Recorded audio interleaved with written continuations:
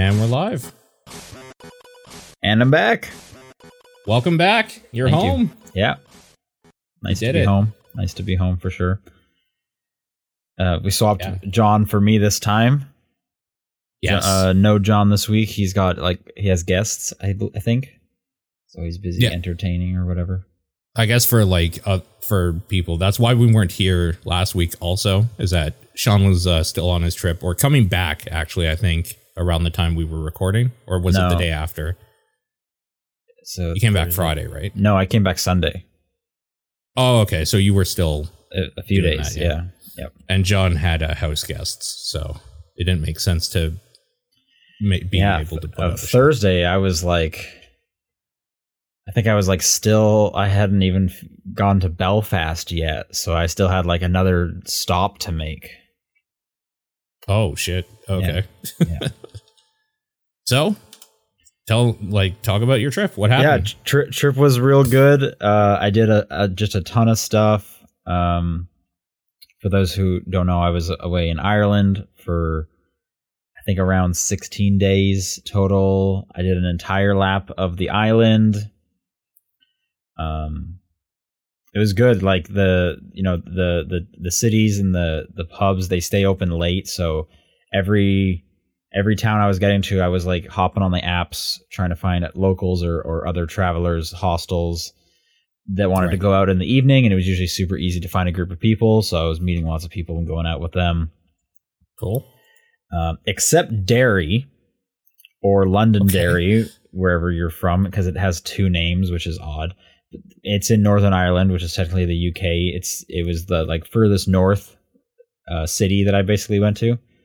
Mm-hmm. Everything there closes at 9, which was so bizarre to me because I had just come off of like a whole streak of staying out till like 1 or 2 at the pubs with people, and then just nothing in Derry.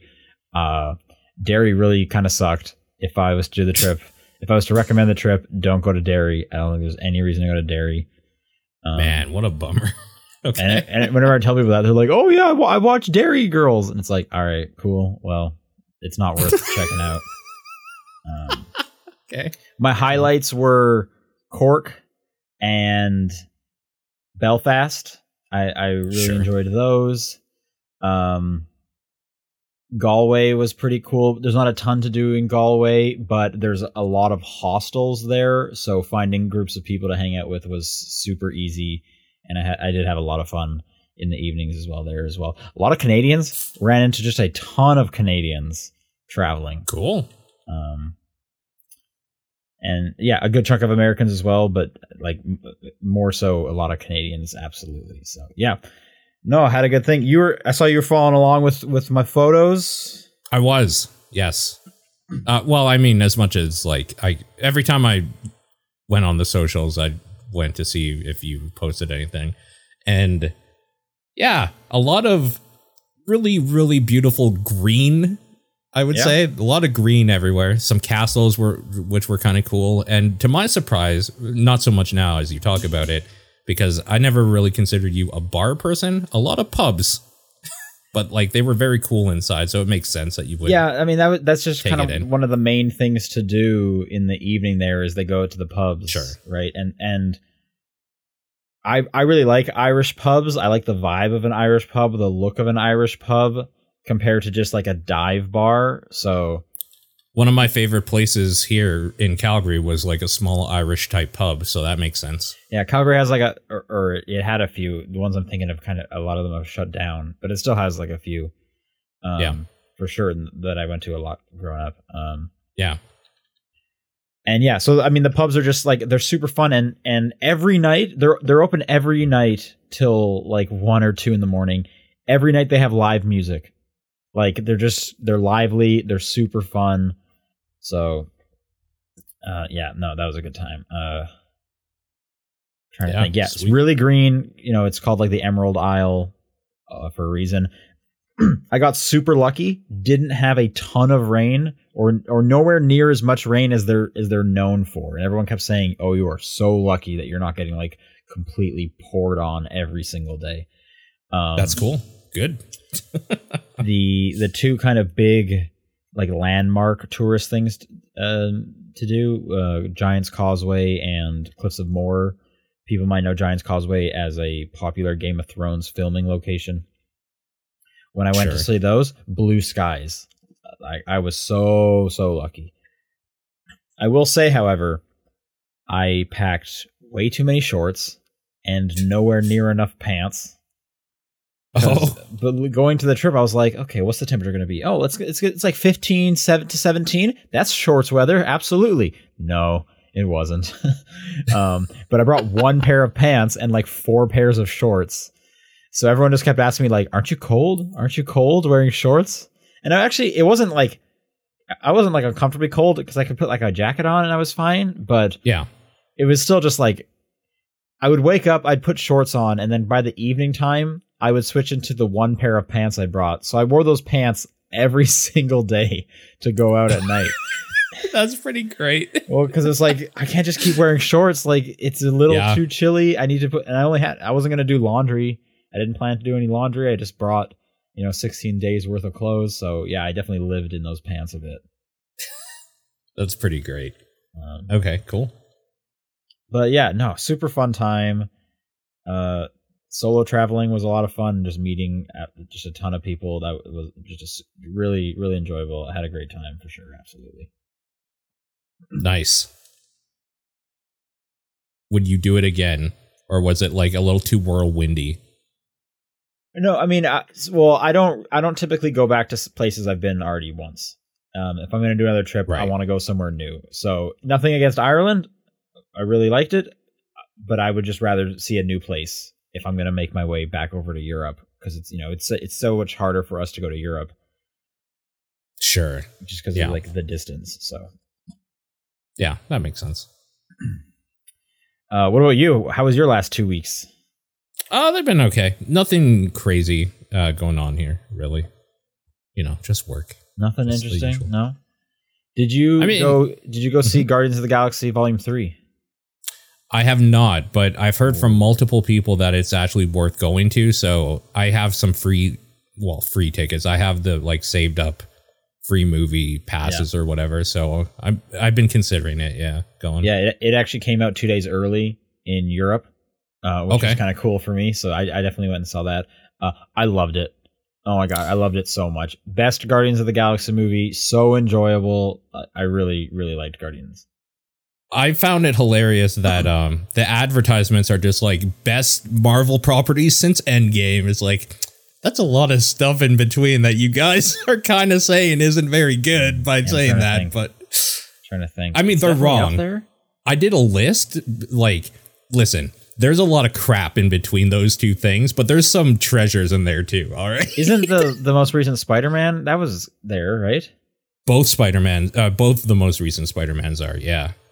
Both the most recent Spider-Man? Far From Home and No Way. Far From Home was right after Endgame. Oh, okay. But because I adore No Way Home. I love that movie. So I don't know. No Way Home was one of the ones that I was just like, I could see why people like maybe wouldn't love it, but I mean, it's there for Spider-Man fans. So like, I was gonna say like that movie like hits me in the exact right spots. Like I'm the absolute sucker for that movie. So. But yeah, those advertisements are just like best thing since this thing years ago. It's like, it is really good. You should definitely see it. Okay. Yeah.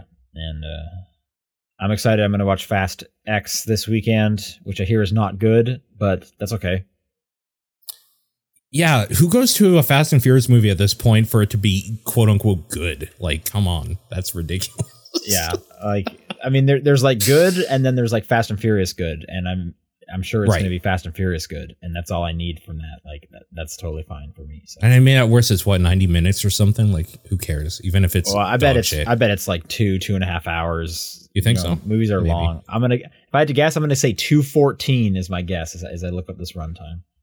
Oh, okay. I wasn't even gonna look up the 2:21, 7 minutes off. Wow, pretty good. It's almost like you've seen a couple of them. Yeah. Or I just go to like modern movies. So yeah, true.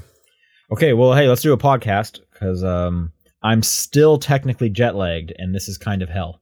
So, top down perspective, May 18th, I'm Sean Booker. I'm Paul Fleck. Before we get into games, the submission thread is currently live on Patreon. If you want to submit a game for the poll next week for June's game, go do that now. And get excited. Next week we will be talking about The Wolf Among Us. Yes. But now we're just going to talk about Zelda. Yeah, pretty much. So, like, I don't know. If you don't want to hear that, thing. Maybe skip ahead or something. This is the big thing. Like, that's it would the be thing. weird if we weren't talking about Zelda. So, yep. Approximately how much time have you put into Zelda? 15-ish hours, I think. Okay, I think that's more than me. I want to say I'm probably only somewhere between 5 and 10. Okay. It's weird because it's definitely one of those games where it's just like, yeah, in that time though, like you could have gotten further in story than me in something else. Like, it's one of those. Well, so what, who knows? You know, without getting like too spoilery, what are some of like the big story beats you have completed? Oh, like no spoilers. I hit the point where like it sends you to different parts of the world to like see those areas and talk to new people. And then I've just been kind of like, I guess like the last thing I've been doing is tower hunting. Because I want to be able to like move around the map, and the underground stuff, like just mapping that out. Because I haven't gone underground once yet. I don't think I've found a way to do it yet. Although there is like a red mark on the map, which makes me think maybe that's the way down. But I just didn't go and explore it. I'm kind of doing the story stuff. There's a side quest that you get to do it, and I recommend it because it unlocks a mechanic for the game. Oh, okay. What direction from the like from the main town? You get it at the main town. At I don't remember her name. Not the one that had the giant glow up. I can't remember her name now, but one of her assistants gives it to you. Oh, how did I miss that? Okay, I guess I missed it too. Somebody told me to go back and get it. I was like, okay. Okay. Yeah. I am currently I'm not 100% sure what's about to happen, but I think I'm like about to enter the first like dungeon because I am doing this like this quite like obstacle course of a trail that I'm going through. That is, you're further than me then. Yeah, that is like taking 100% longer than I expected. Because I just set off for the first one and started doing some stuff. I've seen a couple visions already. Got 2 of those. Okay, I got 1. So yeah, like your further story. Yeah. Yep. So how are you liking it? I mean, you're 15 hours, so you must be enjoying it. I really like it. It has the distinct problem that is kind of not great for me. It's on the Switch. So we'll get to that in a second. No, it's more the let me do this one thing and then turn it off. And it's been like 6 hours. And that's not good because I have work the next day sort of thing. So I've actually put a timer on for 2-hour play sessions on work nights because I literally just lose track of time playing. Oh, wow. Okay. Yeah. I'm liking it quite a bit too. I think I like Breath of the Wild more. And this is a personal thing because, and I started feeling this when they really showed off the, like what the mechanics of this game are going to be about the combining stuff. Okay. And I was the same way with Banjo-Kazooie Nuts and Bolts, where I think it's cool. I admire it from afar, but I'm just not really interested in building vehicles and stuff. This is great because I'm the exact opposite. This is way better because these mechanics are way fucking funner. And also, Nuts and Bolts is the only good Banjo-Kazooie game for me. So we're on complete opposite ends. I enjoyed my time with Nuts and Bolts. I just didn't go like hard into it because the idea of like crafting stuff, it just doesn't do a lot for me. It's similar to, you know, games, any kind of game where it's like, hey, the fun is make your own fun. Like we've given you all these big sandbox tools. Go make your own fun. And it's like, no, I like structure. You know, when it comes to building Lego sets, I want the booklet to tell me exactly what to make. I don't want to just make my own thing ever. One of my play sessions was literally just like, oh, I found a bunch of rockets and fans and stuff. I'm going to see if I can make a plane so that I can quickly just like move around the underground without having to walk. And that was just like a couple hours doing that. So yeah, it's one of those for me. I even think of like Mario Maker, and it's like, sure, I made a couple levels, but that was mostly just to like, so I experienced that, and I did that thing. Right. 90% of my Mario Maker, it was playing other people's levels, because I don't, the act of building stuff, it doesn't, trigger anything for me. Yeah, totally fair. I have found that the openness mixed with the open world thing and kind of letting you do whatever you want sort of thing has given me option paralysis in a lot of cases of, I actually don't know what I should or want to be doing here. And I've definitely gone from like going to a tower, getting something, then being like, oh, maybe I should do shrines instead. And I do shrines for a little bit. It's like, oh, maybe I should actually do some story. Like, I'm bouncing around everywhere, and I don't know if it's like hindering or making it more of a fun experience for me, but it's a thing. Like, I'm not focused on any one thing, and it doesn't feel like I'm getting anywhere with any of them since I'm doing all of them at the same time or trying to. I also kind of run into this, and I felt a little similar with the most recent God of War, where it's like, hey, the first time we did this, it was fantastic. Pretty much it was God of War, the reboot, or reboot was my game of the year. Breath of the Wild was my number 2 game of the year, and they're so close sequels that it's like, okay, well, it's less special because it's not brand new now. Like I've seen the trick, so it's like it's hard to reach those highs again for me. Nothing to say it's like bad. I really enjoy. I loved Ragnarok as well. And I am definitely enjoying my time with this. Much like you, I'm just kind of constantly thinking about playing this game. But it's just like, you just kind of did it again. Like, there's less, excitement and bewilderment. Totally. Yeah. I definitely feel that part for sure of the like, yeah, you did it again.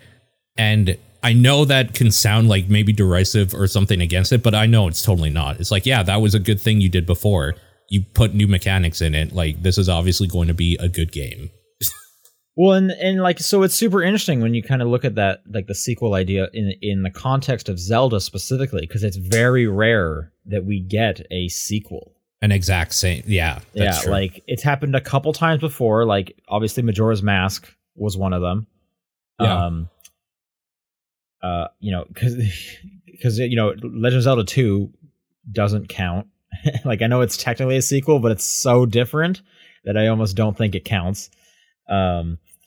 What else would have it? Maybe like Spirit Tracks and Phantom Hourglass, because they're so similar. Maybe those you would count as sequels.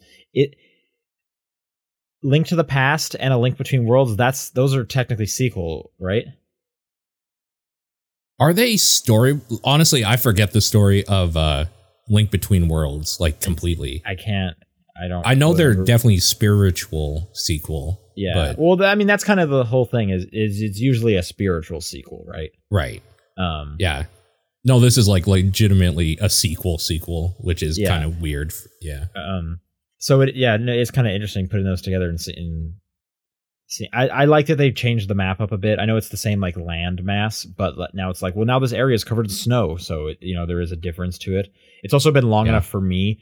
Like I haven't played Breath of the Wild since 2017 or like the year it came out. So they could have just given me the exact same map, and it still would have been like new to me. It's been so long since I did play it.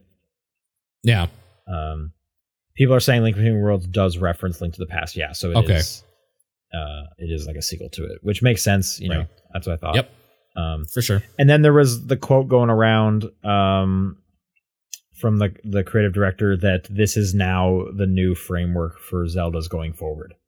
That I hate. So as much as I like these games, I don't like the shrine system as much as like good old fashioned give me like 7 dungeons that are giant or whatever. I like the old framework for Zelda, so I'm not stoked about the idea that it's like, well, now you have 100 mini things you can do. I don't like that. Well, like mini prediction time. I'm kind of curious where do we think it goes from here? Because like I could see them doing a trilogy of this exact story. Right. whether it's a trilogy, whether the next one is a different one, it sounds like they're sticking with open world. I can't imagine they're going to get rid of the crafting.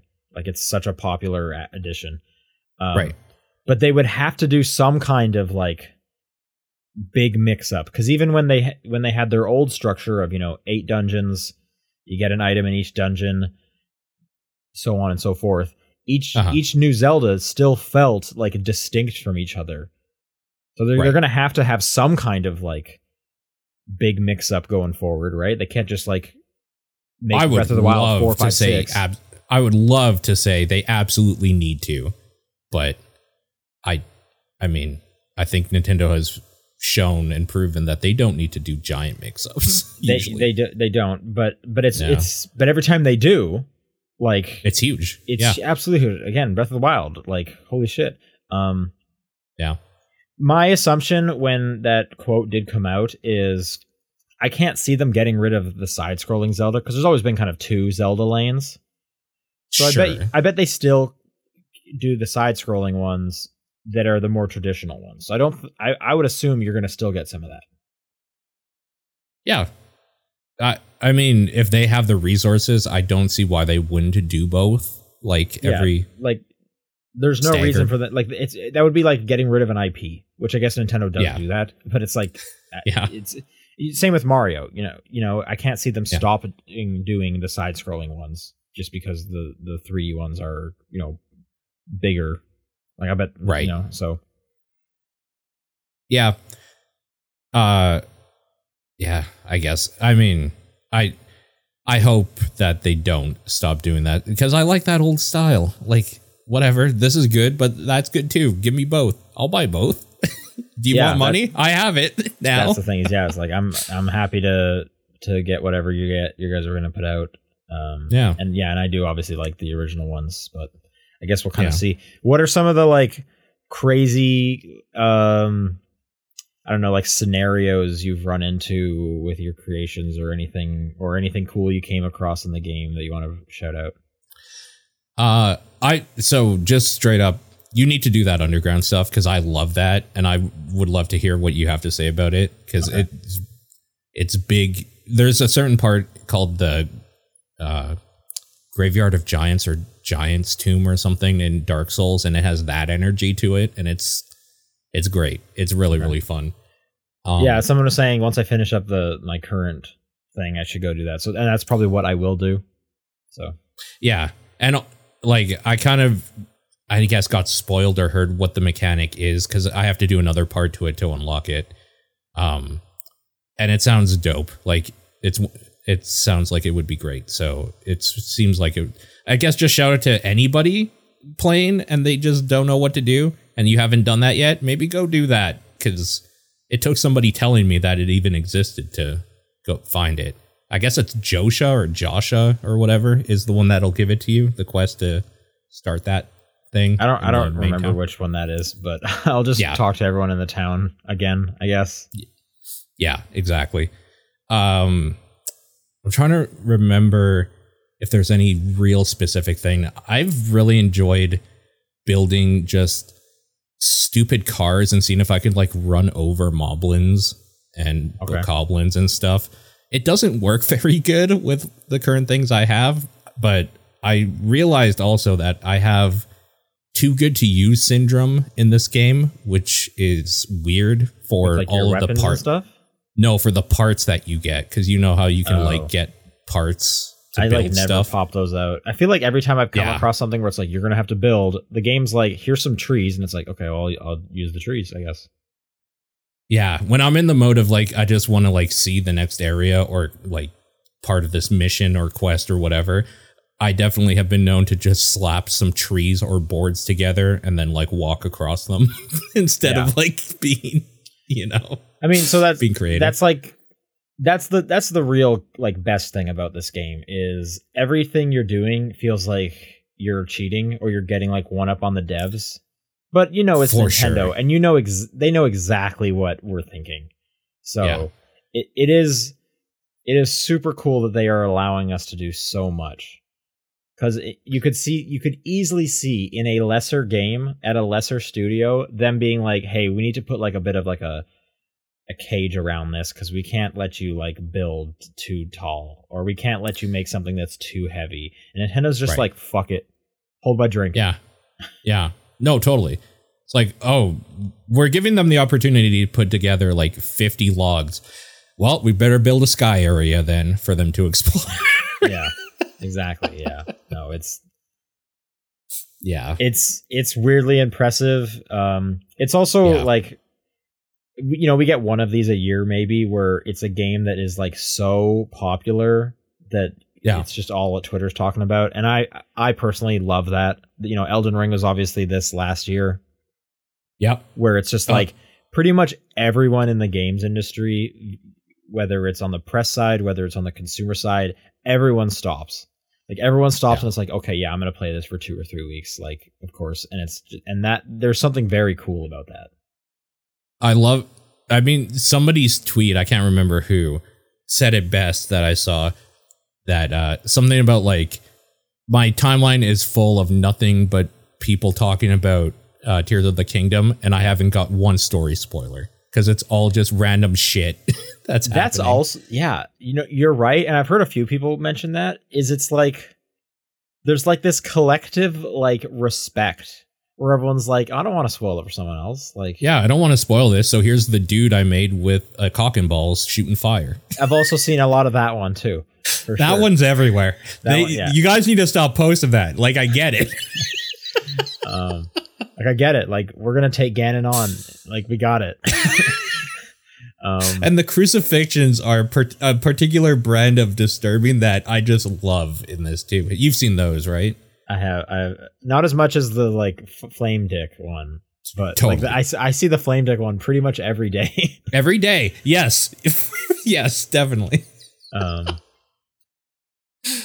But yeah, just in terms of like story spoiler stuff, like not that there's like a huge story to these games typically, but there is, and the game does take it seriously for sure, and there is lore going on and whatnot. But yeah, I'm surprised. Like, I knew nothing about it, which was pretty great.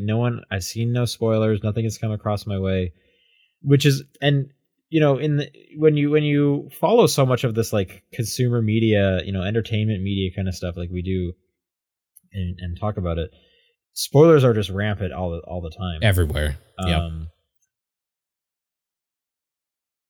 But it's like, for some reason, this one people don't want to spoil it. As far as, and I wish John was here, because I feel like when it comes to people getting spoiled, he's obviously, with his larger audience, he gets spoiled way more than, at least I know for me, than I do. So I'm curious if he's been spoiled of anything, but at the same time, surely he has been. At the same time, though, like with Zelda, the story is so like second fiddle. It's like it almost wouldn't even matter, and unless there's some like big twist, it's like, okay, yeah, I know Ganondorf is somewhere in this. Like, I was going to say, the biggest spoiler, Nintendo spoiled by showing Ganondorf before this game was out by like a month. That's the biggest spoiler, probably. But even at that point, it's like, yeah, no shit, Ganondorf's in this. Like, it's a Zelda game. You tell the same story every single time. Like, honestly, the spoilers here are probably like what all the other powers are. Right. Yeah. So, like, man, those powers are cool. Being able to just go through something from the bottom up is weird to wrap my brain around, that I can do that. And it took a while, but now I'm always like, oh, this is easy. Click button up the top of the mountain. Okay, we're here. Yeah, that one specifically it's always like the second thing I think to do. It's never like, I'm always like coming across something like, okay, fuck, how am I going to be able to climb this? Is there something I'm going to be able to tiptoe on? And then I'm just like, oh wait, no, I can do the thing, because it feels like cheating. Like, it does. Like, I've played Zelda all my life, and I had to figure out how to get up that ramp. They didn't just let me skip it, and it was like a learning lesson.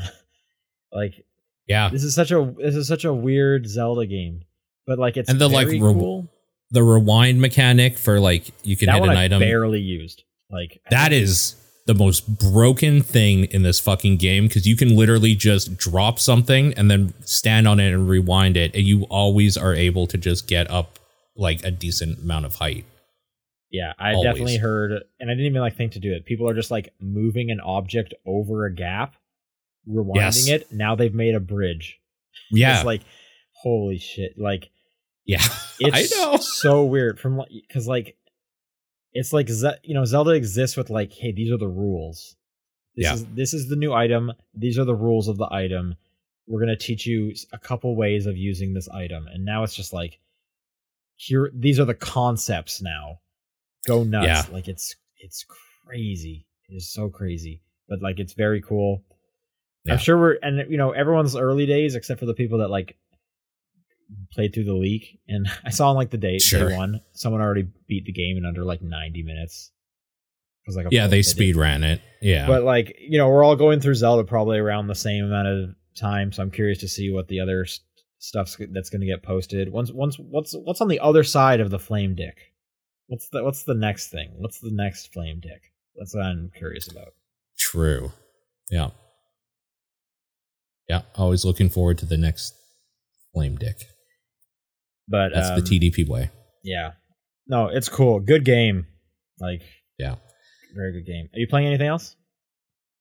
A new map was added to Demonologist this week. I checked that out. It's cool. I was stoked to do it, and that game remains cool. I'm going to play probably more of that this weekend. I needed a little break last night from Zelda, because as much as I like it, I also want to play other games, so I just needed to take a night off, essentially.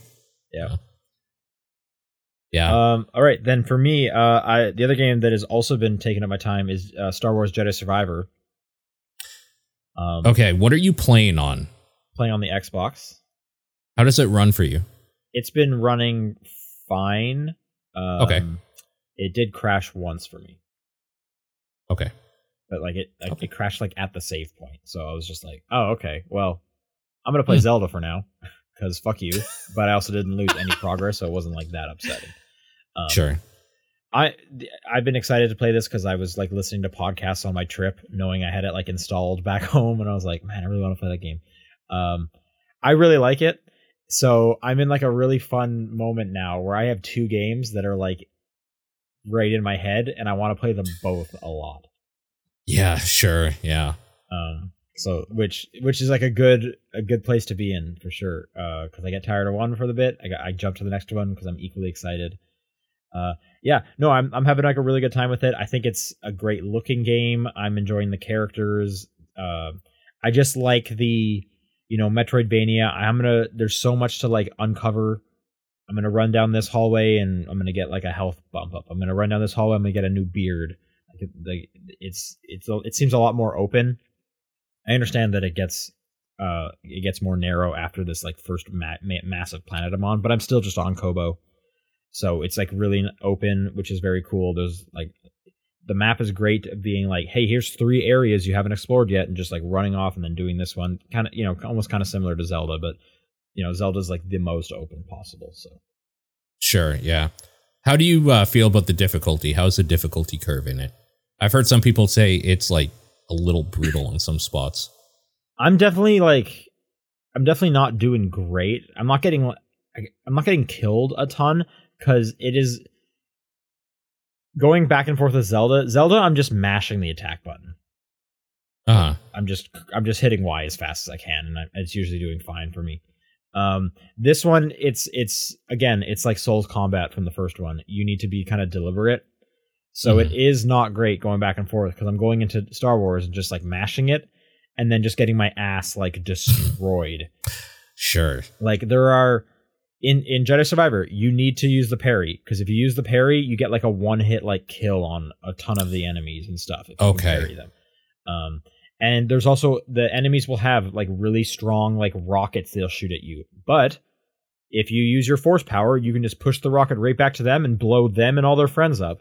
But if you don't, because you're just mashing shit, you're going to get hit by that rocket and it's going to do a ton of damage. So it is definitely like you need to slow down and like think while you're doing these combat fights.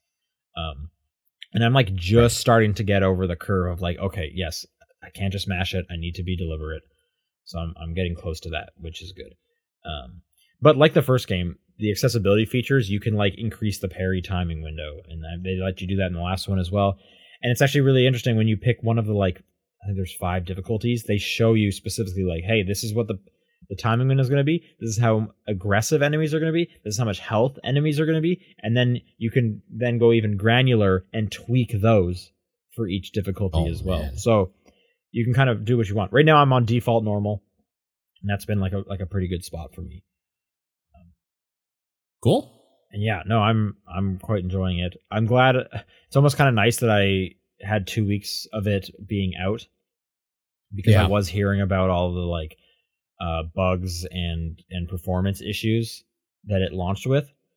And I mean, I think a lot of that's specifically PC though, so I don't think you would have had that much. I was hearing on everything, and when I did get home, I did have to download like an 8 gig patch. So they are patching every platform. It does sound like. Yeah, that makes sense. Because I know the PlayStation one for sure was also not running great, because that's what a lot of the podcasters I was listening to were playing on. Gotcha. Yeah. But yes, I did hear that the PC one was particularly bad, and Respawn had to come out and apologize for it.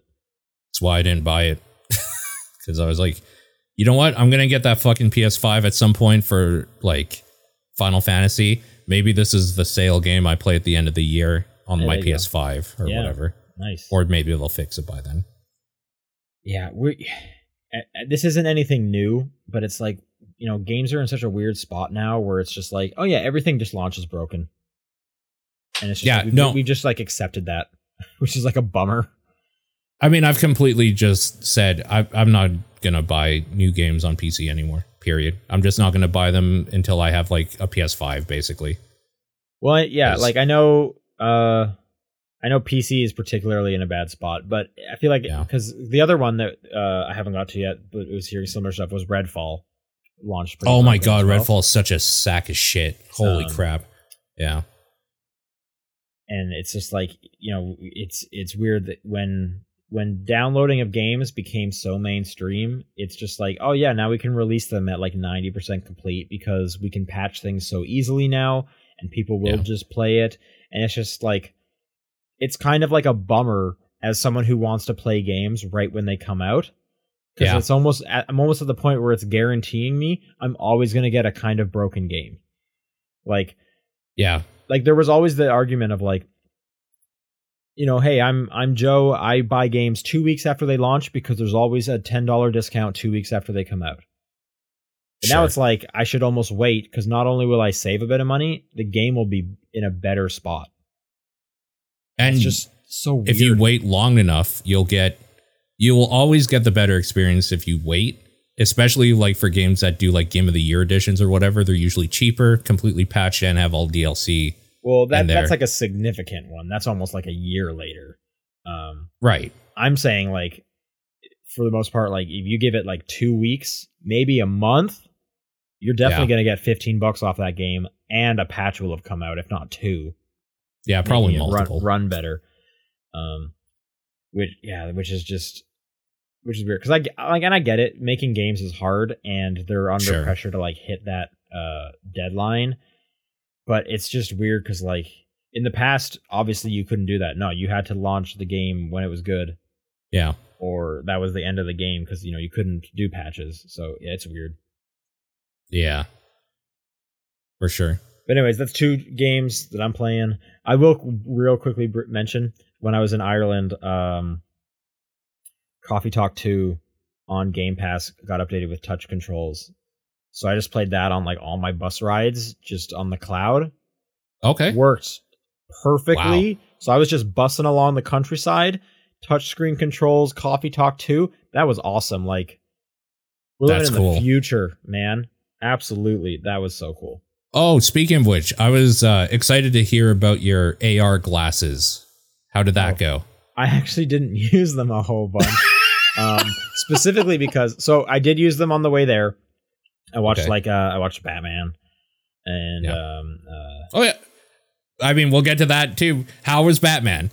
How was your experience with the Batman? I need to watch the second one because, again, I'm trying to get ready for the Flash. Oh, I thought you meant like you watched all of them or whatever. I just downloaded the first one, just the first one. I watched that one. Okay. And I used the glasses for that, and that was really cool and stuff. On the way back, I couldn't use them because I was waiting to use them on with Zelda, right? That was the whole thing. Yep. I didn't play a lot of games when I wasn't moving, and like even with Zelda, when I got Zelda, it was like, well, I could sit in this hostel and play Zelda, or I could walk to a castle in Ireland. Yeah, I mean, there's no contest. Like, I don't know. So playing games when you're on vacation is weird. So my most of my Zelda time was when I got on the plane, and the plane coming back didn't have the outlet, like the plug, so I couldn't do the thing. The plane there did have it. Right. The plane back didn't. So I was just like, lame. Crap. Well, I'll use the glasses more. But, most of my glasses time has been here at home when I am in bed with the Steam Deck just plugged in, laying completely horizontally. Yeah. That's awesome. That's really cool to do. So yeah, it is pretty good. Cool. I should do some Zelda like that too, but it just, because I also have to do the wall stuff, there's a bit more setup involved. Such a hassle. Yeah. So if I really do think these glasses are like, do you play a lot of Steam Deck? This will be fantastic for you. Do you not? Then it's going to become kind of a question. Sure, yeah. Okay, let's do some news. Some interesting stuff happened. Last time I was on, the UK had blocked Activision's the acquisition from Microsoft. Right. While I was away, the EU approved it. And the EU is not the UK since Brexit. Right. But it was just kind of funny seeing that just a couple of weeks later that like, oh, well, the rest of Europe's okay with it. I hadn't really seen much fallout of like, well, now it means it's going to go through. Because the UK has still blocked it, but like, who knows what this means? I don't know. But there's the next milestone on this whole trajectory. Yeah. Honestly, someone should like write like a short, like a novella style book of like every like important piece that happened from the announcement of this to whatever the ending of it is. Because there's like so many like ups and downs.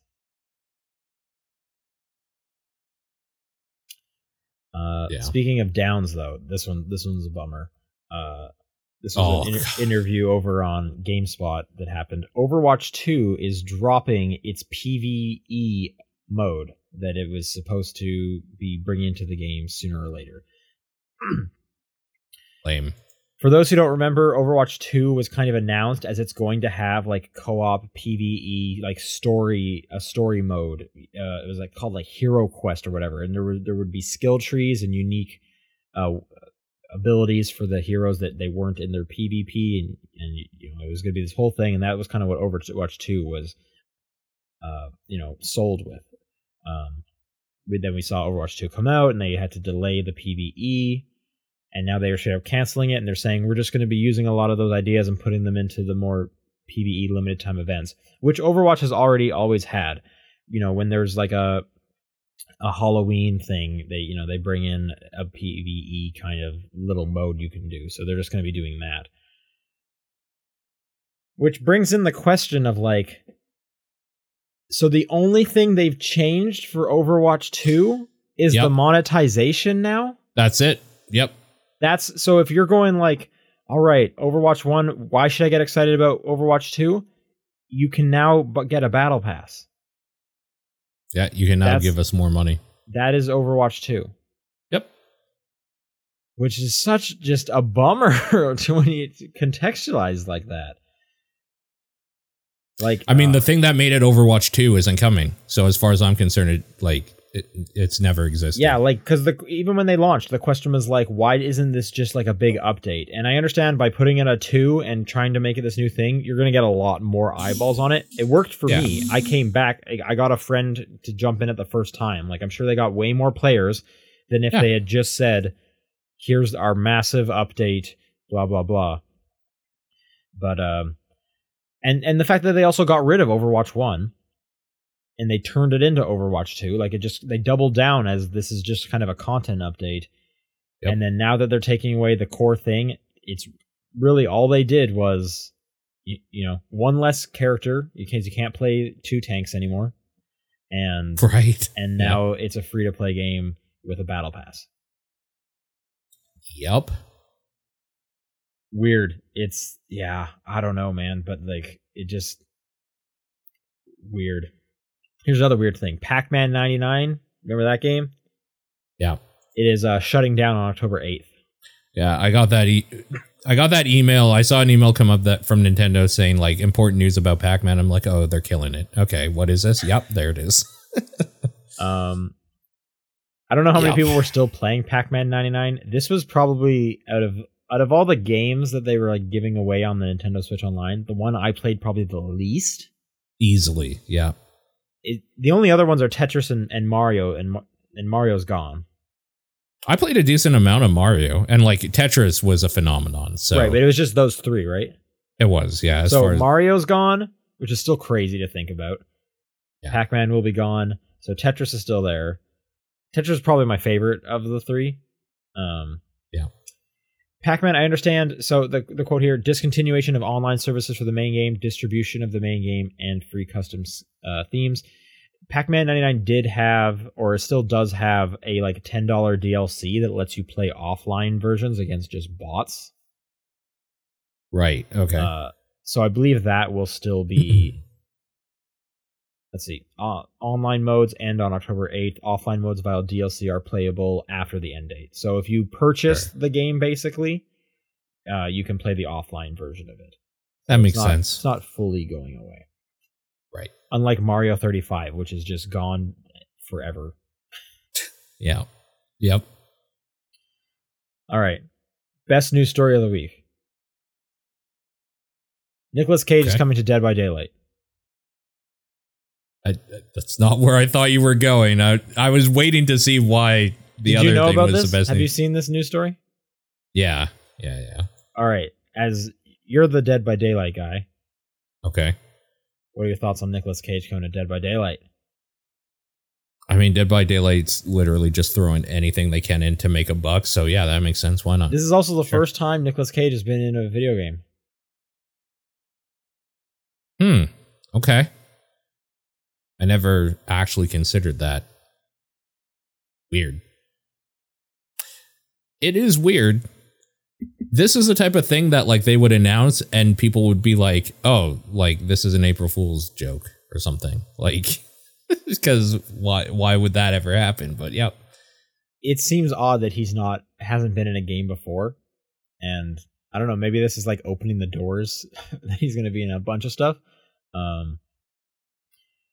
There's a short, like 42-second long thing where you hear some narration from Cage, then you see his polygonal model. They don't actually say if he's one of the like villains or if he's like a skin for the survivors. That's actually a good point. You're right. So they are saying learn more July 5th, which is kind of a ways off. So we won't really know until that point. I guess it doesn't really make sense for him to be hunting you. But doesn't it? I don't know, because they're just saying Dead by Daylight Nick Cage. They're not like making it like a for example, they're not making him Dracula from Renfield or anything like that. They're just saying it's Nick Cage. Holy shit. What if it's like a pack based around the different characters he's played in other things? Maybe. I'm trying to think, has he played like many like villains though? He's usually like the protagonist. He was Castor Troy in Face Off, so maybe you just have like a killer running around shooting just and making weird faces. Just in like a tuxedo suit with two guns. Yeah, exactly. Yeah, I don't know. The other thing is, and I don't follow Daylight close enough. Have they put in other survivors? Because I only ever see about like the movie monsters. Oh yeah, those are obviously the hunters. But have they put other survivor characters in? For sure, yeah, and they're so the big draw is obviously like let's take the Halloween series itself. Michael Myers and like Haddonfield was the map. Michael Myers was released, but they also added like a Jamie Lee Curtis character and stuff. Okay, they do that all the time. So the heroes can play as that. Okay. Yes. Yeah. So can you have like 4 of her, or is it like one person gets to be her? I think it's just one. I don't remember how they do that now. It's been a while. Yeah. Well, but like even with the Resident Evil stuff, like I think wasn't Ada just like a Survivor they released separately from Wesker or something. Like, I have no idea. Literally no idea. Do that. They do that shit. That would make more sense to me if you get to play as Nick Cage. Yeah. This is awesome though, man. This rocks. It's weird. It's very weird. It's Nick Cage doing the voice, so like, yeah, this is so great. I want to learn more July 5th. There you go. That's for sure. Absolutely. Yeah, they got me. Okay, and then announced today, Mortal Kombat 1. Wait, what? Okay, hold on. I don't know about this. So this is the next Mortal Kombat. It's called Mortal Kombat Roman numeral 1. Yeah, okay. Which makes sense because at the end of 11, with its like DLC, which I haven't played the DLC yet, I'll probably go back and do that because I do have access to it. But if you followed Mortal Kombat's story, they basically reset the entire universe. Right. So they could kind of go anywhere from here. And there is a trailer out there. It's like 2.5 minutes long. They don't exactly say what's going on. It seems like there could be some kind of like multiverse stuff happening. Not that they showed like a bunch of the same characters showing up, but they had like portals and like they could basically do anything because they get the power to like rewrite time by the end of Mortal Kombat 11. People are asking, wasn't Mortal Kombat 9 a reset? That was a reboot, and 9 retold the story of 1, 2, and 3. Yeah. Then 10 started doing some new stuff. 10's probably, or I should say X is probably the weakest of that trilogy, and then 11 was just awesome. It's a great trilogy. That recent 9 was fantastic as well. That game is really good, or was. I haven't played it in years. Yeah, 9 super great. I mean, X is not bad. It's just the weakest of the 3, and then I also really enjoyed 11 quite a bit. So it's coming out September 19th. For all current gen consoles, they're not doing PS4. They're not doing Xbox One. It is coming to Switch, which that's kind of interesting, but it makes sense. And then they'll probably be showing more of it. I have a feeling. I bet I'm going to get to play this at Summer Game Fest next month. It'll probably be there. Yeah. So. This shit was leaked by somebody, right? Like in an interview or something like 2 months ago. They said something about like the new Mortal Kombat. Yeah, like and the shareholder one. Yeah, they said the new Mortal Kombat. So, but the trailer's worth checking out. There is a lot of people's heads getting absolutely destroyed in that trailer. Fuck yeah, that's what I need. Yep. So if you want to see just a shit ton of blood, check out the trailer for Mortal Kombat 1. I'm excited. I mean, Mortal Kombat I'm excited too. Was one of the few fighting games where I actually pay attention, and the story modes are just awesome in Mortal Kombat. So definitely agree. I'm curious to see where they go with it. I'm going to give just some information in this FAQ that seem maybe pertinent for people that are interested or whatever. Yeah. If you pre-order in PS5 or the Xbox Series, you'll get access to the beta, which will begin in August. Reimagined characters. That sounds cool. They're going to add crossplay and cross progression support post-launch. So that's not going to be in there right away, but they plan to have it. It will have rollback netcode, which is great. And something about cameo fighters or a unique roster of partner characters to assist during matches. Yeah, I don't know. Right. There's internet connection is not required as well. There has been a couple leaks beforehand. Like the name was out there like about a day before it was announced. One of the other things in that was some of the possible like guest character, like DLC ones, names that are going thrown around is like Peacemaker from the show and Homelander. That's great. Boys, which that is both interesting. It is also like WB properties. Yeah, I can't wait for Rick and Morty to be in there. Yes, sooner or later, right? Of course. But I thought Homelander specifically would be like a really good addition. Totally. Yeah, that just makes a lot of sense. So a lot of the boys, like a good chunk of them, could fit in pretty decently. Well, they need like powers, or they need to be like, because the thing with the boys is they're just like dudes. I guess in the most recent season, some of them. Sorry, I meant that universe. I didn't mean like literally that group. That universe is fucked. Absolutely, Yeah. Absolutely. Short little news story here. The Epic Game Store is giving you 5% back on all purchases now. Pretty much every game store does this at this point. So if you buy games on Epic Game Store, you will now get, I forget what their actual like currency, Epic points or something like that. You're going to get a little bit back to use on future purchases. So right, makes sense. Sure. Okay, and this is a weird story that I saw when I was away. I'll just read the headline. Activision boss hyped about AI, suggests it could be used in new Guitar Hero. Oh no. Okay. What's the deal here? Okay, so here's the quote.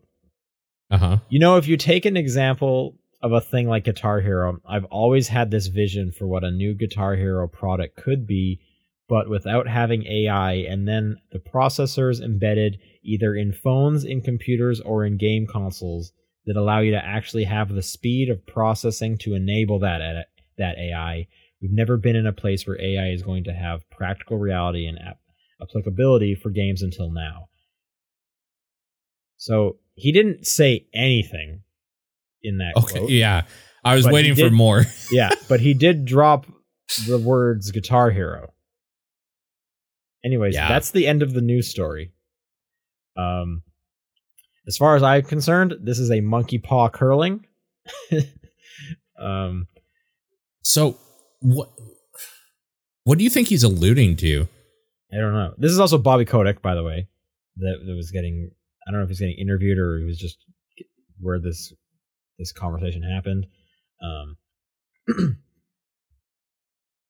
I don't know. I feel like it's just a thing of like it's AI is the new buzzword. Like if it was NFTs, it was metaverse. Now it's AI. So they're probably just mentioning that because I bet shareholders are like, "What are you doing with AI for your games?" Because AI is making money right now, and you guys have an AI strategy, right? A Guitar Hero where I plug in the controller that is like basically a real guitar. I start playing some chords and it is like, oh, you're playing this, and then it adds in like drums and a bass or something. That would be kind of sick. I don't know. All I could think was maybe like, so you're like playing, and if you're playing well, it like intelligently makes it harder. You wouldn't even need AI for that. We've had those. I don't even know. I can tell you I don't think I want it. No. I mean, I don't know what it is, so yeah, I couldn't say either way currently. I guess, but yes, it does sound like buzzword, just word salad. All right. But I can't imagine anything is going to happen from this. No, I doubt it. All right, this last one that we got sent to us. GQ ranked the 100 greatest video games of all time. I thought we could just look at the top 10 and get your thoughts on that.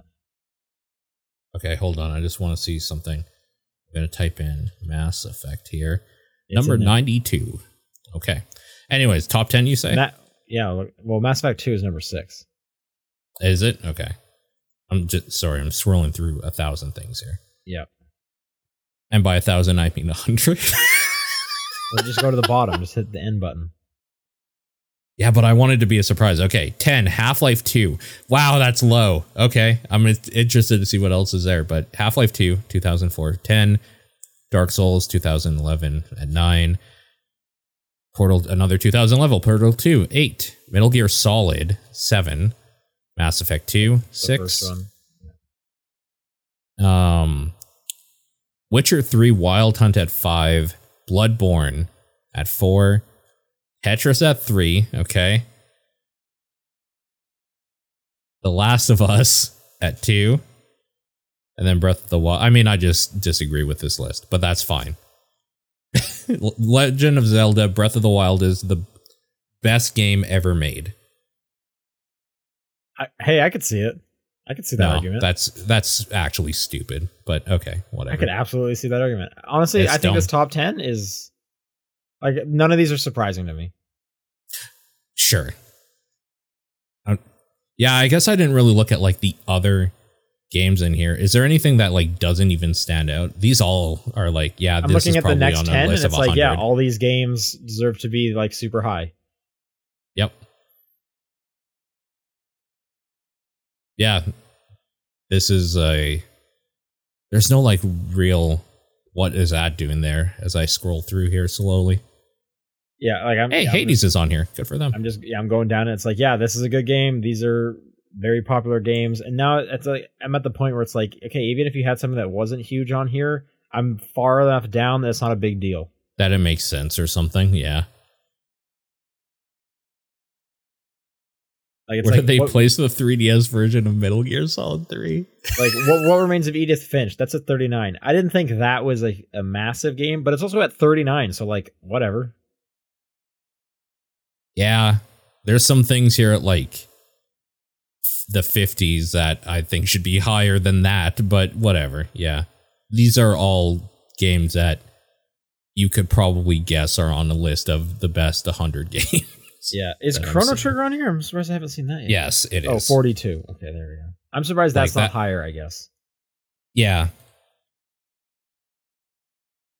All right. I mean, I don't give a shit about GQ's opinion on games, but that's cool that they did a thing like that. Let's do some questions. TopDownPerspective@gmail.com is the email address, at TDP Podcast on Twitter, the Discord channel, John's P.O. Box are all great ways to send your questions in. Yeah. And you could sound like Matthew that writes, what are some game mechanics and designs you think the game needs to be built around in order to be good? All right, let's get Double Jump out of the way. What else do we have? I love it when you can dodge out of any animation. Yes. Holy shit, yes. So just basically, like, what does Dead Cells have? We've hit 2 of them already.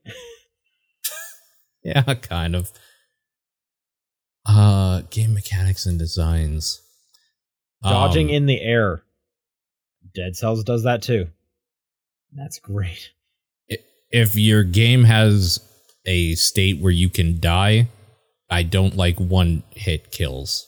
So, like, avoiding that, I think, is a thing that helps. I don't know that it needs to be there to be good, but... Sure. Okay. Or anything else you can think of? Oh, for designs, you should have accessibility options for everybody to enjoy it. Like, for something to be good, people need to be able to play it and experience it. Yeah. So. Yeah. Okay.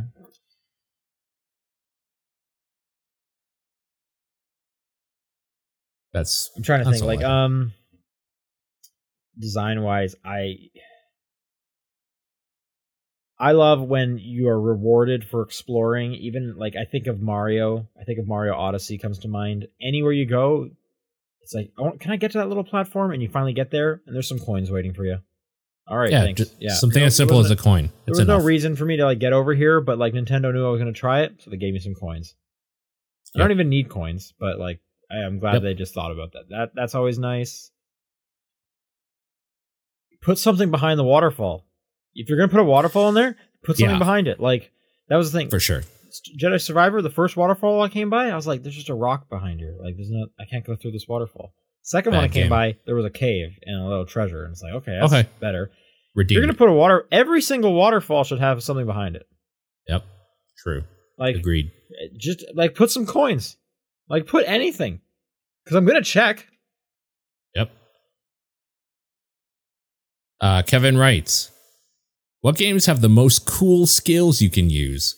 It's hard to not just say like the Zelda games that we're currently playing, basically, like Breath of the Wild and then Dead Cells just jumped to mind because I just did 3 cool things as I don't know if those kind of skills or if those are like mechanics. Cool skills. I was a pretty big fan of when BioShock was introduced, the idea of like having a shooter and then like also being able to light an oil slick on fire and burn a bunch of dudes and shit like that. I am hearing a lot of people asking the question, is Tears of the Kingdom now just an immersive sim? Which I'm kind of... No, but I don't know why. I'm kind of seeing it. Like, it's checking a lot of those boxes.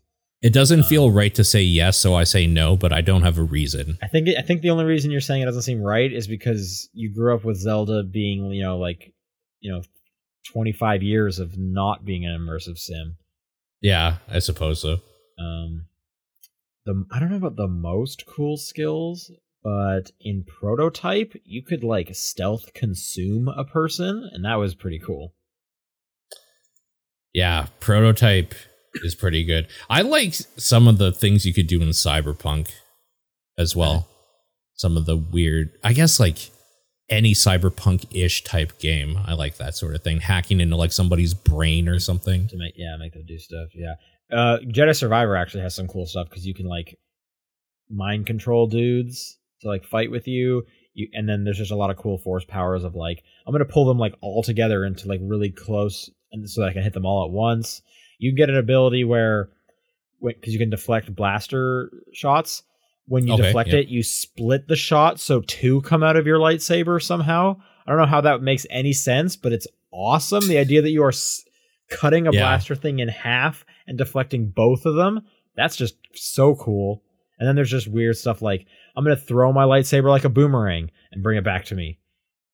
So Survivor has a lot of cool ones. Hive writes, what are the top 3 technological changes or improvements you would like to see on control devices? Could be a controller you use to play games, could be a mouse, keyboard, your phone, or other similar apparatus. Technological changes or improvements. I'm trying to think. Like, I feel like I don't know how my like controllers are lacking until they show me what it could be. Totally, yeah. I will say I do really like the PS5, the vibration. Sure. So like haptic feedback stuff. Yeah, the like super precise one. So, you know, it'd be cool if that was like on my Xbox controller as well. Sure. Yeah. A fan to cool me down. Okay. I also like when the controllers have like the grippy textures on the sides as opposed to being like real slippery, because the default ones are, especially the PlayStation 5 one, is like super slippery. And like the special edition controllers have like more of a grip, which is enjoyable. Listen, it's not a good controller, but I really like how the Steam controller tried to solve like playing PC games with a controller by doing the weird like touchpad-y type like weird things or whatever. I like that they tried, and I think there might be a future where they figure out a way to do that, but well, I was just about to say it. It's too bad you don't have a Steam Deck, because those do have touchpads on them, and then you can kind of compare and see, you know, where they got how they are. Yeah. The touchpads are nice, and the fact that there's like some feedback into them is pretty enjoyable too. I don't use them a ton, but when I do need to like click on something, it is handy to have that. I can't really think of anything else. I feel like the things that I could think of have been things for a long time.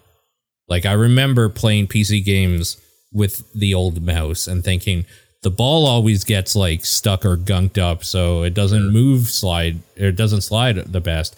Man, I wish there were like 2 other buttons here or this and that.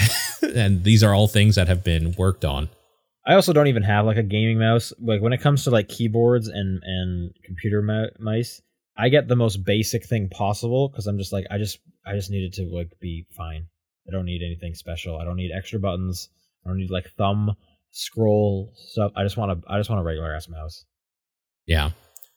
When you decide to actually get like one with all that stuff, it's going to be hard to go back. So just keep it the way you are forever, because it's cheaper. Then it feels bad when you're missing out on some of that other stuff you get accustomed to.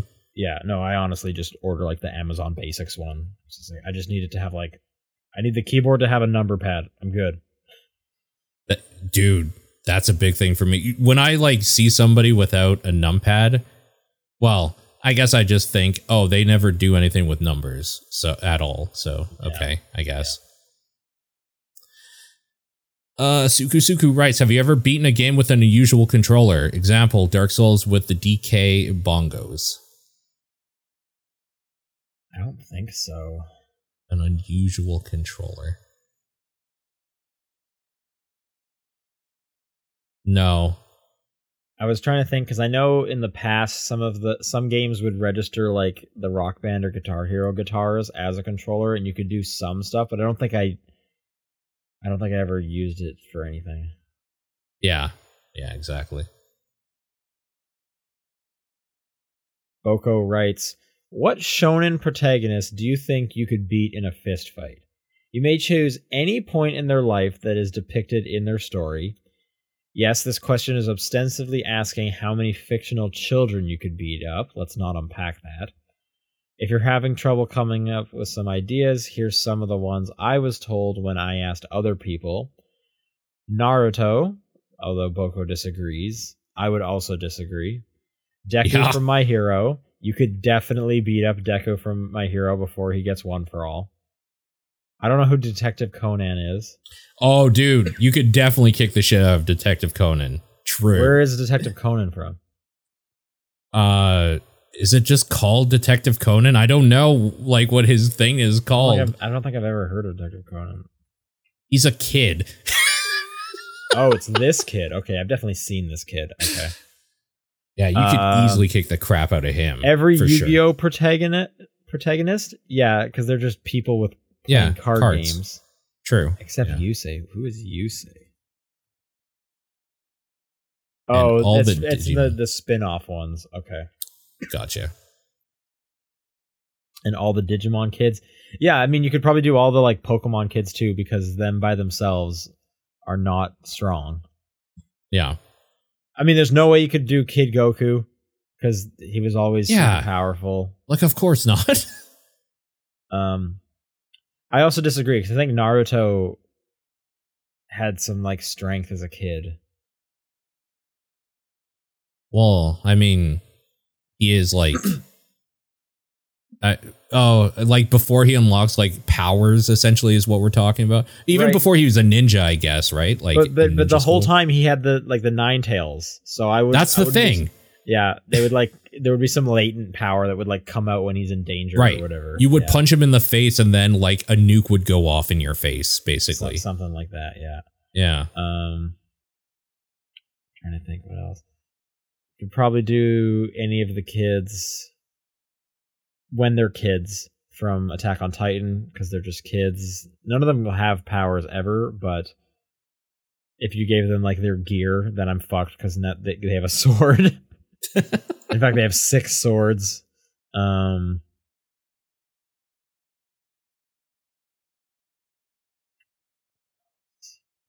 You could probably beat up Light from Death Note because he's just a guy. He's like a high school student.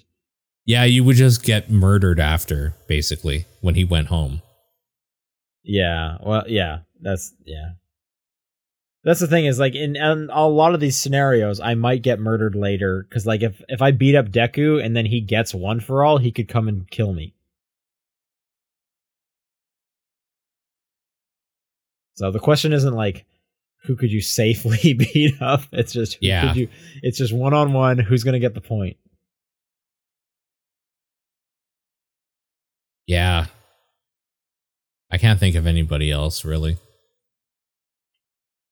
Okay, VGC Kenny writes, somehow AIs as we currently know and understand has partially taken over your body. It can't control you most of the time, so it offers a deal. It can either do your job for you 1 day a week, or it can do everything but your job for 1 day a week. Which offer do you take? Look, man, with my job, an AI probably could do a decent portion of it already, so why not? I'll let it have a day, I guess. I think I'm picking the job. I enjoy my job, but like, what exactly would it be doing everything but your job? Like, it'll do like my chores, I guess, like my daily chores. So it'll like wash my dishes for me. Like, I don't want it driving for me, and like I don't want it doing everything else, really. Because also, like, then I'm giving up like my free time. Like, is it gonna play my games for me? I don't want it to play my games for me. That's the part that I would enjoy doing. Yeah. So I think I would let it do my job for a day. I'm assuming in these scenarios, you're like going like blacked out or something. You're like unconscious, like you're going to sleep or whatever, and you're just getting to like. This is Severance. Do you want to be the guy out or in the office for Obviously, one day. you want to be the guy out. Yeah, exactly. Absolutely. People should watch that show if you don't understand that reference, by the way. Oh, absolutely. Best show of last year. Yep. Phantom Aegis writes, in this scenario, you will be able to live a long, fulfilling life, but are given a curse.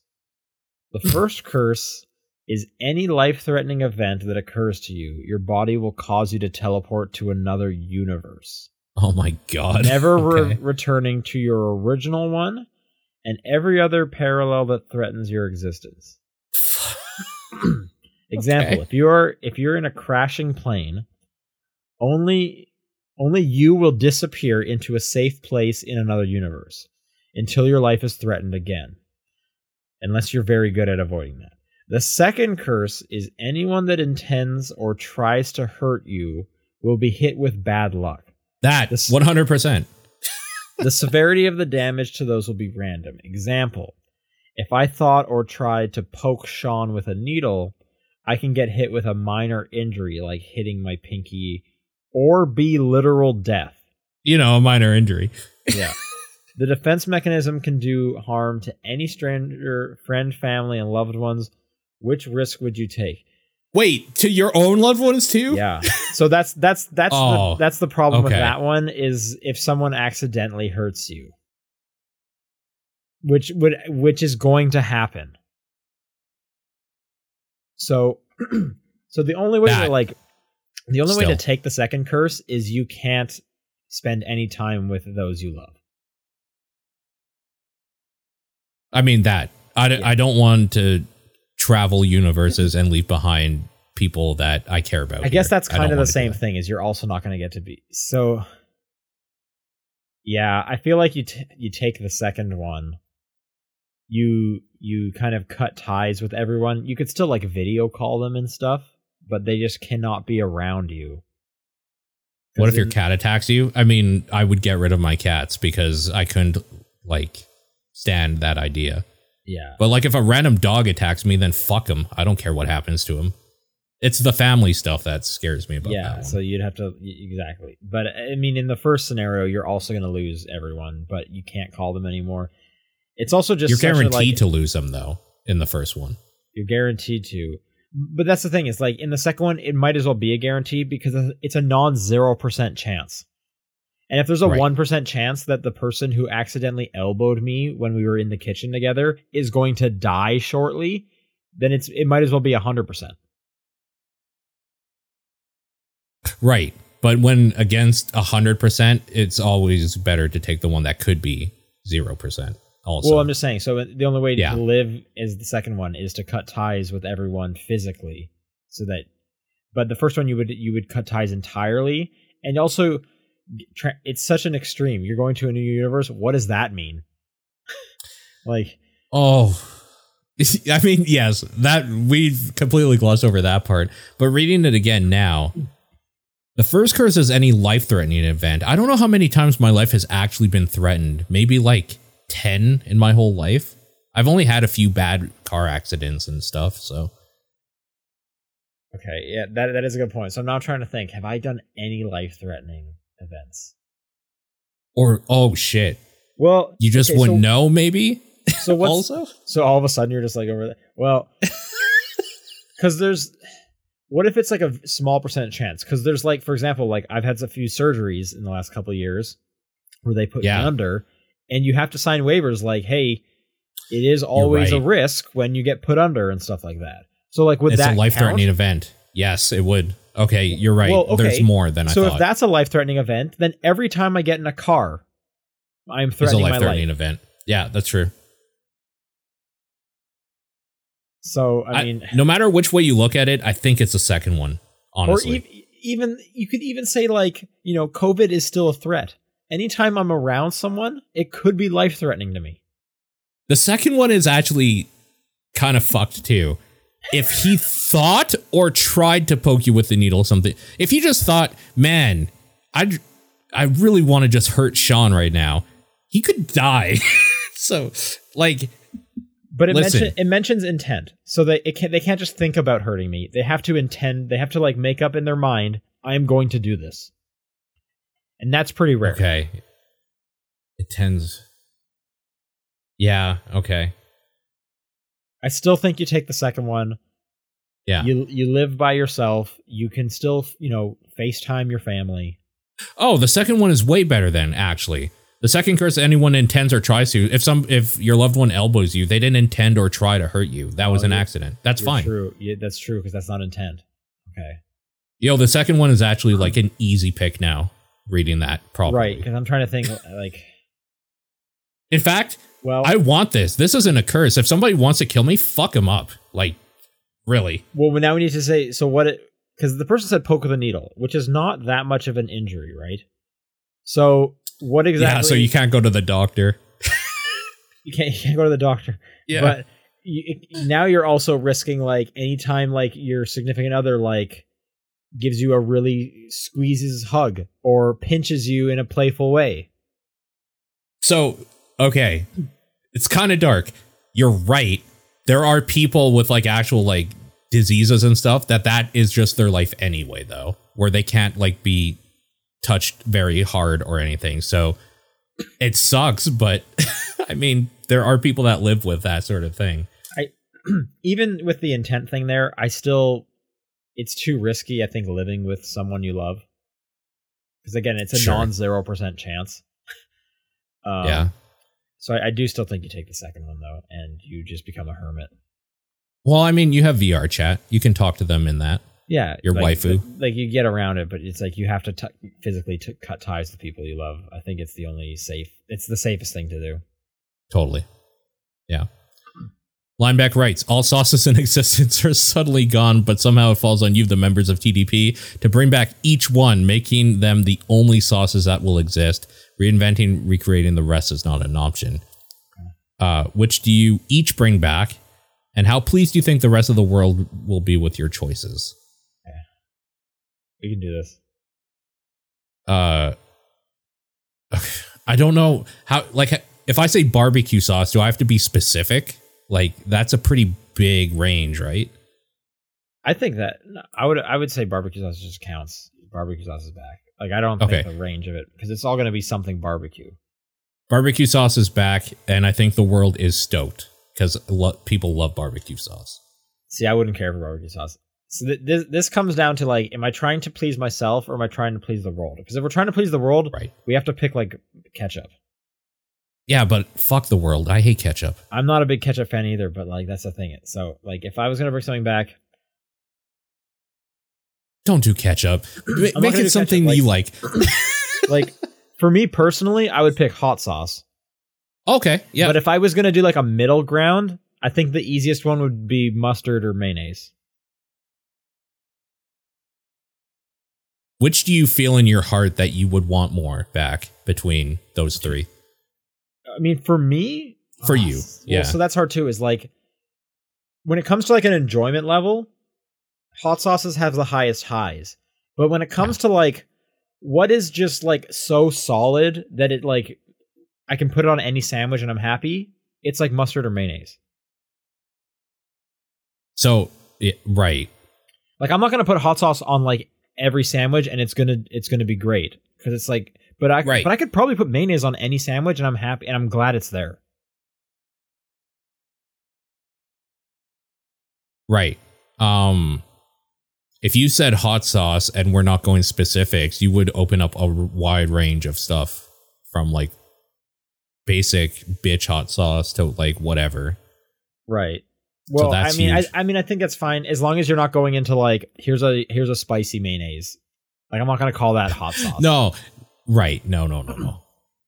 I think, you know what? I think the easiest answer would just be mustard. And I think it would please a lot of people as well. Me too. I love mustard. Out of those three, I would prefer that. But I mean, I wasn't going to make your choice for you. Yeah, I'll fall on my sword and I'll take mustard. Because I like mustard too. Like, mustard's the way to go. If you're getting a sausage, absolutely you're going to put some mustard on that. That opens up, like, hot mustard, honey mustard, like, different types of mustard as well. So that's pretty good. I mean, I feel like everyone you get, it's opening up.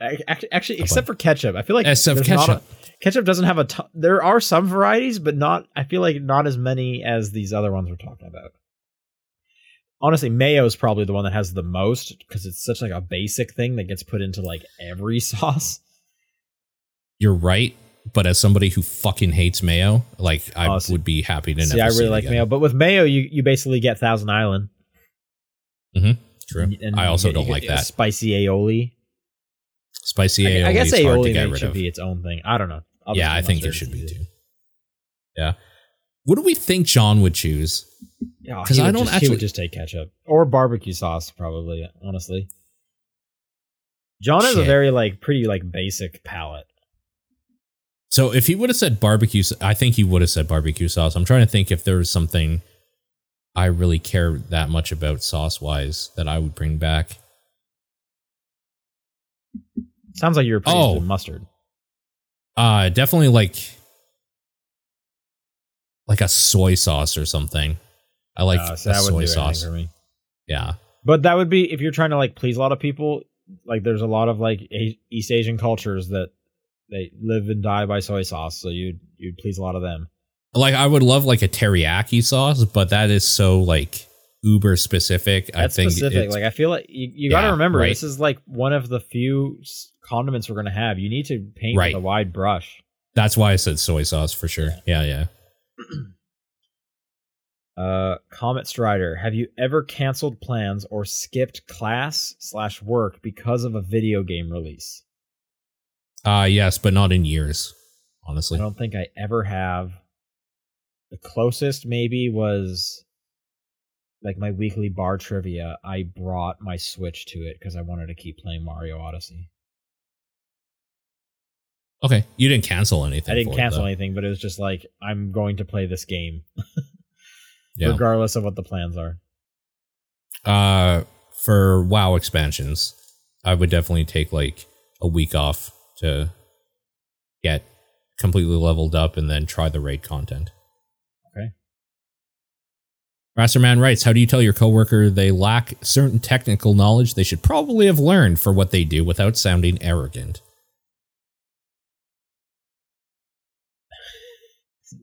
It seems a little specific.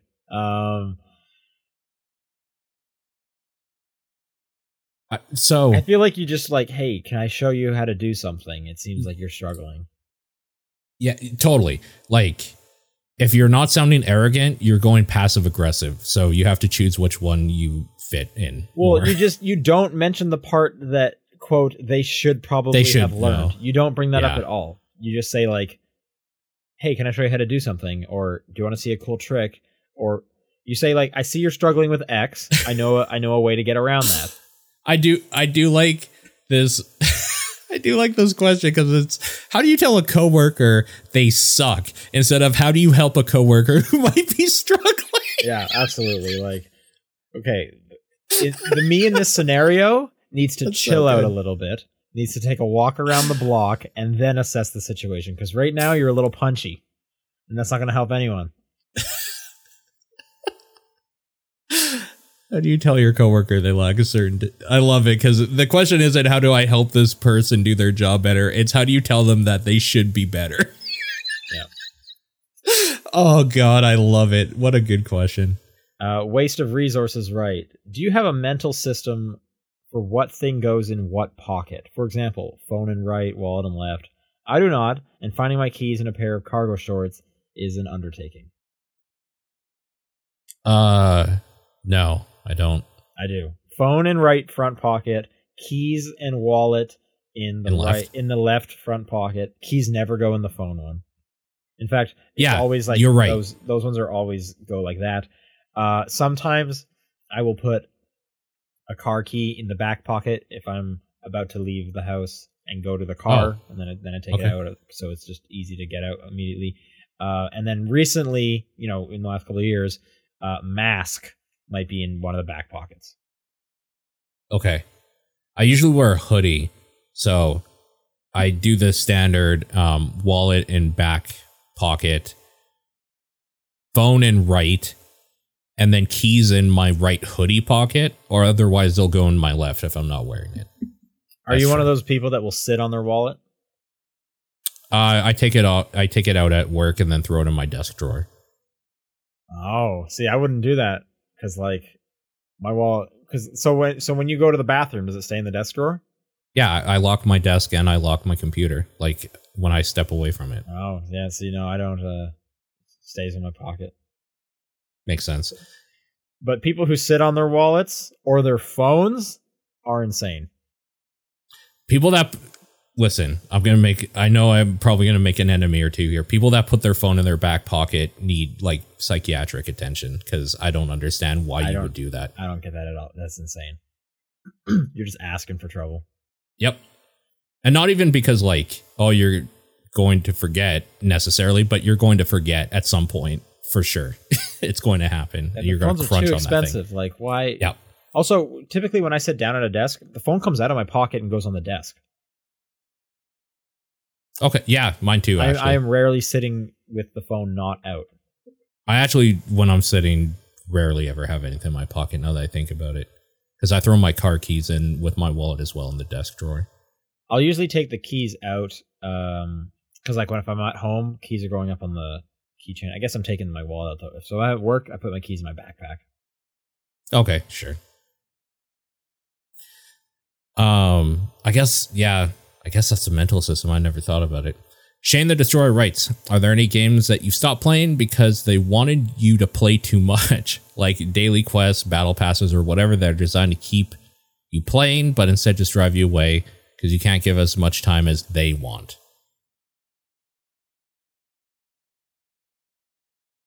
I haven't, but I've definitely had the pull of like, oh, I should really get in there and do some dailies. It'll be good in the long run.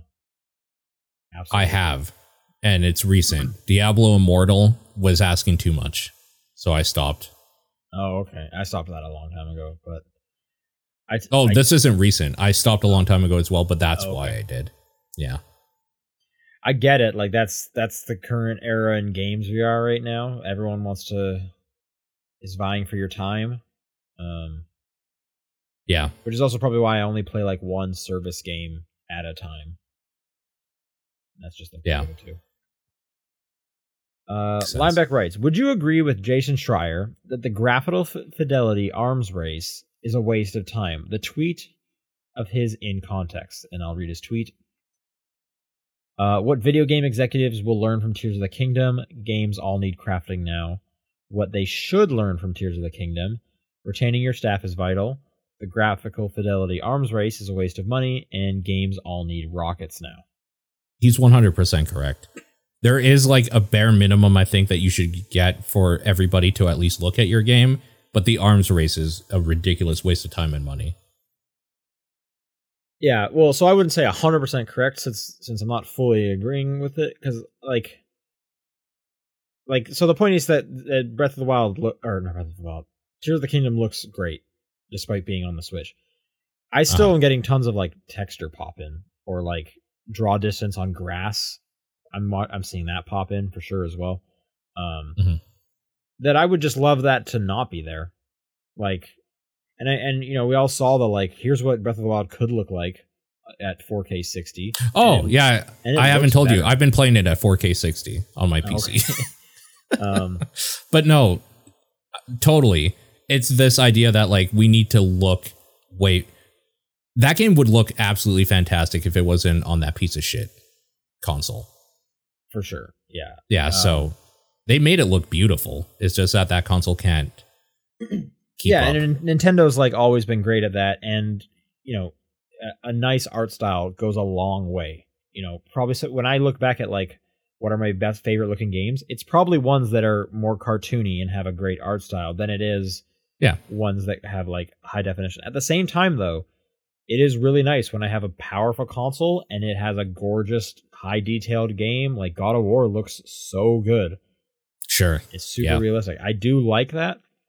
But I think, and I'll caveat this, which I'm sure it is a vocal minority that is causing this, but like when Redfall announced they're not going to be able to put out the 60 frames a second at launch, and people got upset about that. I think that kind of fervor is just not needed. Oh, I disagree. See, the fidelity is bullshit. There's a bare minimum of like the way the game runs that should just be 60 should be the standard, just period at this point. So that I definitely think they need to at least hit like a solid 60, but I don't think it needs to be beautiful. I think you can like maybe stylize a little bit more, cut some corners, but like it still looks okay. Sort of Yeah, thing. like whereas I'm on the other side, because I always play at 4K 30. Oh yeah, no, so I would 30 never. is fine with me. No, I would never do 4K over. I would never do 30 frames just to get 4K. That seems like a complete waste to me. Hayes writes, look around the room and pick 3 items. Okay, done. Now combine them like in Tears of the Kingdom and make a deadly weapon. Shit. I don't think like maybe this mic arm could probably swing that. Yeah, I should have picked some better stuff. So I picked this Tylenol bottle here, this Princess Peach little figurine, and It's not even an amiibo. no, it's a McDonald's So it toy can't from even when they do did, anything. and this little control. So there we go. I didn't pick the 3 ahead of time. If I did, I would probably just would have been a couple things off my phone, this business card, and I would have probably picked an SD card. But if I was really trying to make what's the biggest weapon, are we doing with Tears of the Kingdom logic where no matter what I attach to it, it's not heavy? Like, can I attach my desk to this mic arm? Yes, and you could swing it. Yeah. Okay, then I guess I would do that, and I don't know, the bed. I mean, I do have like a pocket knife right here. I could There you go. Put that on the end of something, sure. Of the end of Princess Peach, yeah. Okay. I don't think Like I have that. anything that's like stereotypically a weapon in here. Yeah.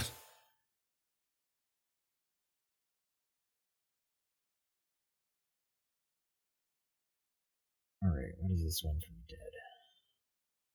I'll start reading the question. It's Saturday night. This is from Dead. It's Saturday night, and you're competing at Capcom Cup X.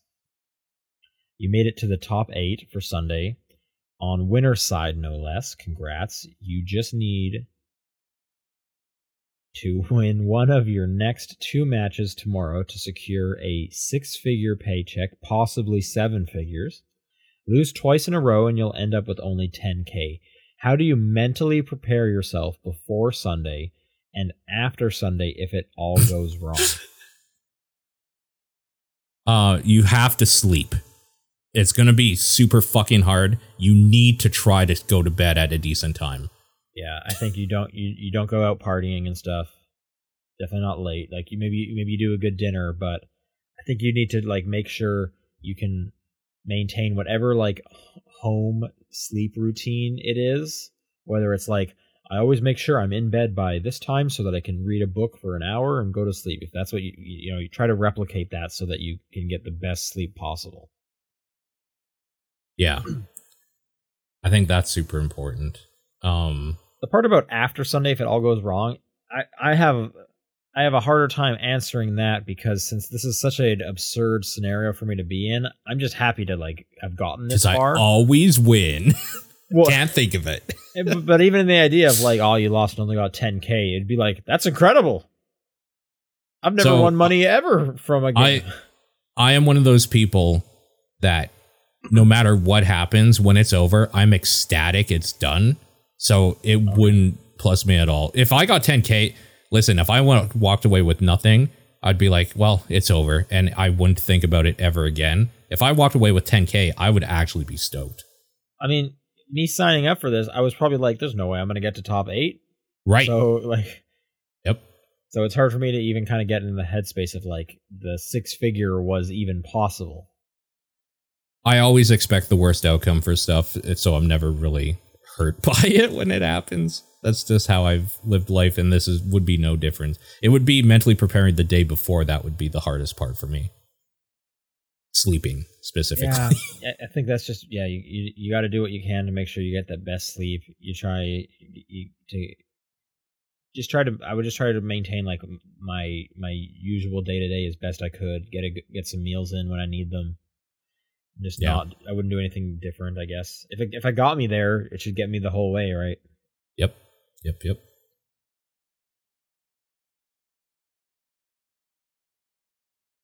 Okay. Final question from Valk.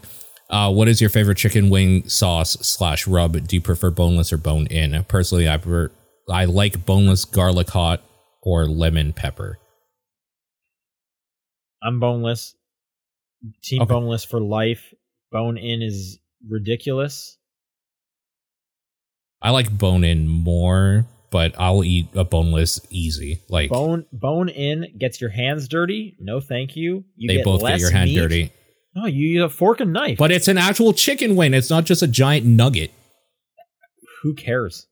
Me. That's why I said bone in. They literally taste the same. They do not. No, and that's ridiculous. The chicken nuggets, you're going to get more chicken. That is battered with disgusting, usually garbage on the outside. No, give me bone in every time. Personally. But like, if you offer me boneless, I'm not going to turn it down. Boneless for sure. Favorite chicken wing spot? Just give me a hot sauce. I'll usually just order whatever the hot one is. Yeah, like a hot... Okay, I don't like Frank's type hot sauce. I like Frank's. I'll take that too. I'll take like something else. I'm pretty much at the point where it's like, if I ask for hot sauce, I do not care what you give me. Like, I'm not picky about hot sauce. It's just, you give me something spicy sauce, cool, good, I'm happy. What about the bomb or whatever?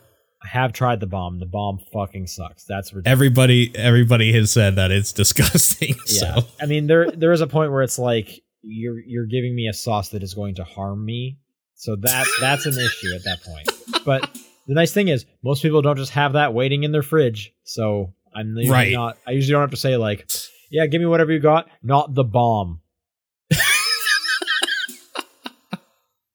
Sure. Yeah, I like I guess garlic hot or whatever is pretty good. Something garlicky is nice. It's a little tang to it. Teriyaki is good. Hot ones is like teaming up with Diablo 4 and sending me some random hot sauce that they're doing. Okay. For work, so we're gonna do like a funny like taste testing video. Nice. So I'm excited to see what that's like. Have you tried those Hot Ones Pringles collaboration they did? No, I didn't. They're pretty okay. I'm not a big chip guy though, so okay, fair enough. I have tried I've tried the bomb. I've tried the Last Dab. Like I did order a pack from them once. Right. And I did like it. They're kind of expensive as far as hot sauces go. Sure. How long did they last you? Like, did you use them a lot? So we had the Last Dab, and then it was two of the ones that are kind of early on in the like their first one or whatever. It was like 1 and 3, and then 10 or whatever. Okay, so we pretty much just we held on to the Last Dab for a while, and then we were like, we're never going to eat this again. Let's get rid of this. But the other ones we went through; they were super tasty, so we definitely used them up. Cool. That's it for questions. If you want to send questions for next time, topdownperspective@gmail.com, at TDP Podcast on Twitter, the Discord channel, or John's P.O. Box. What is your game of the week? Of course, it's Tears of the Kingdom. It's Zelda. I should have said this at the top of the show. This was episode 666. I'm sure that the listeners could have told you that from the way this episode went. They probably knew it before we even knew it. But I just wanted to call that out. So cool. There you go. I did a lot of these. All right. We'll see you guys next week. Bye. Bye.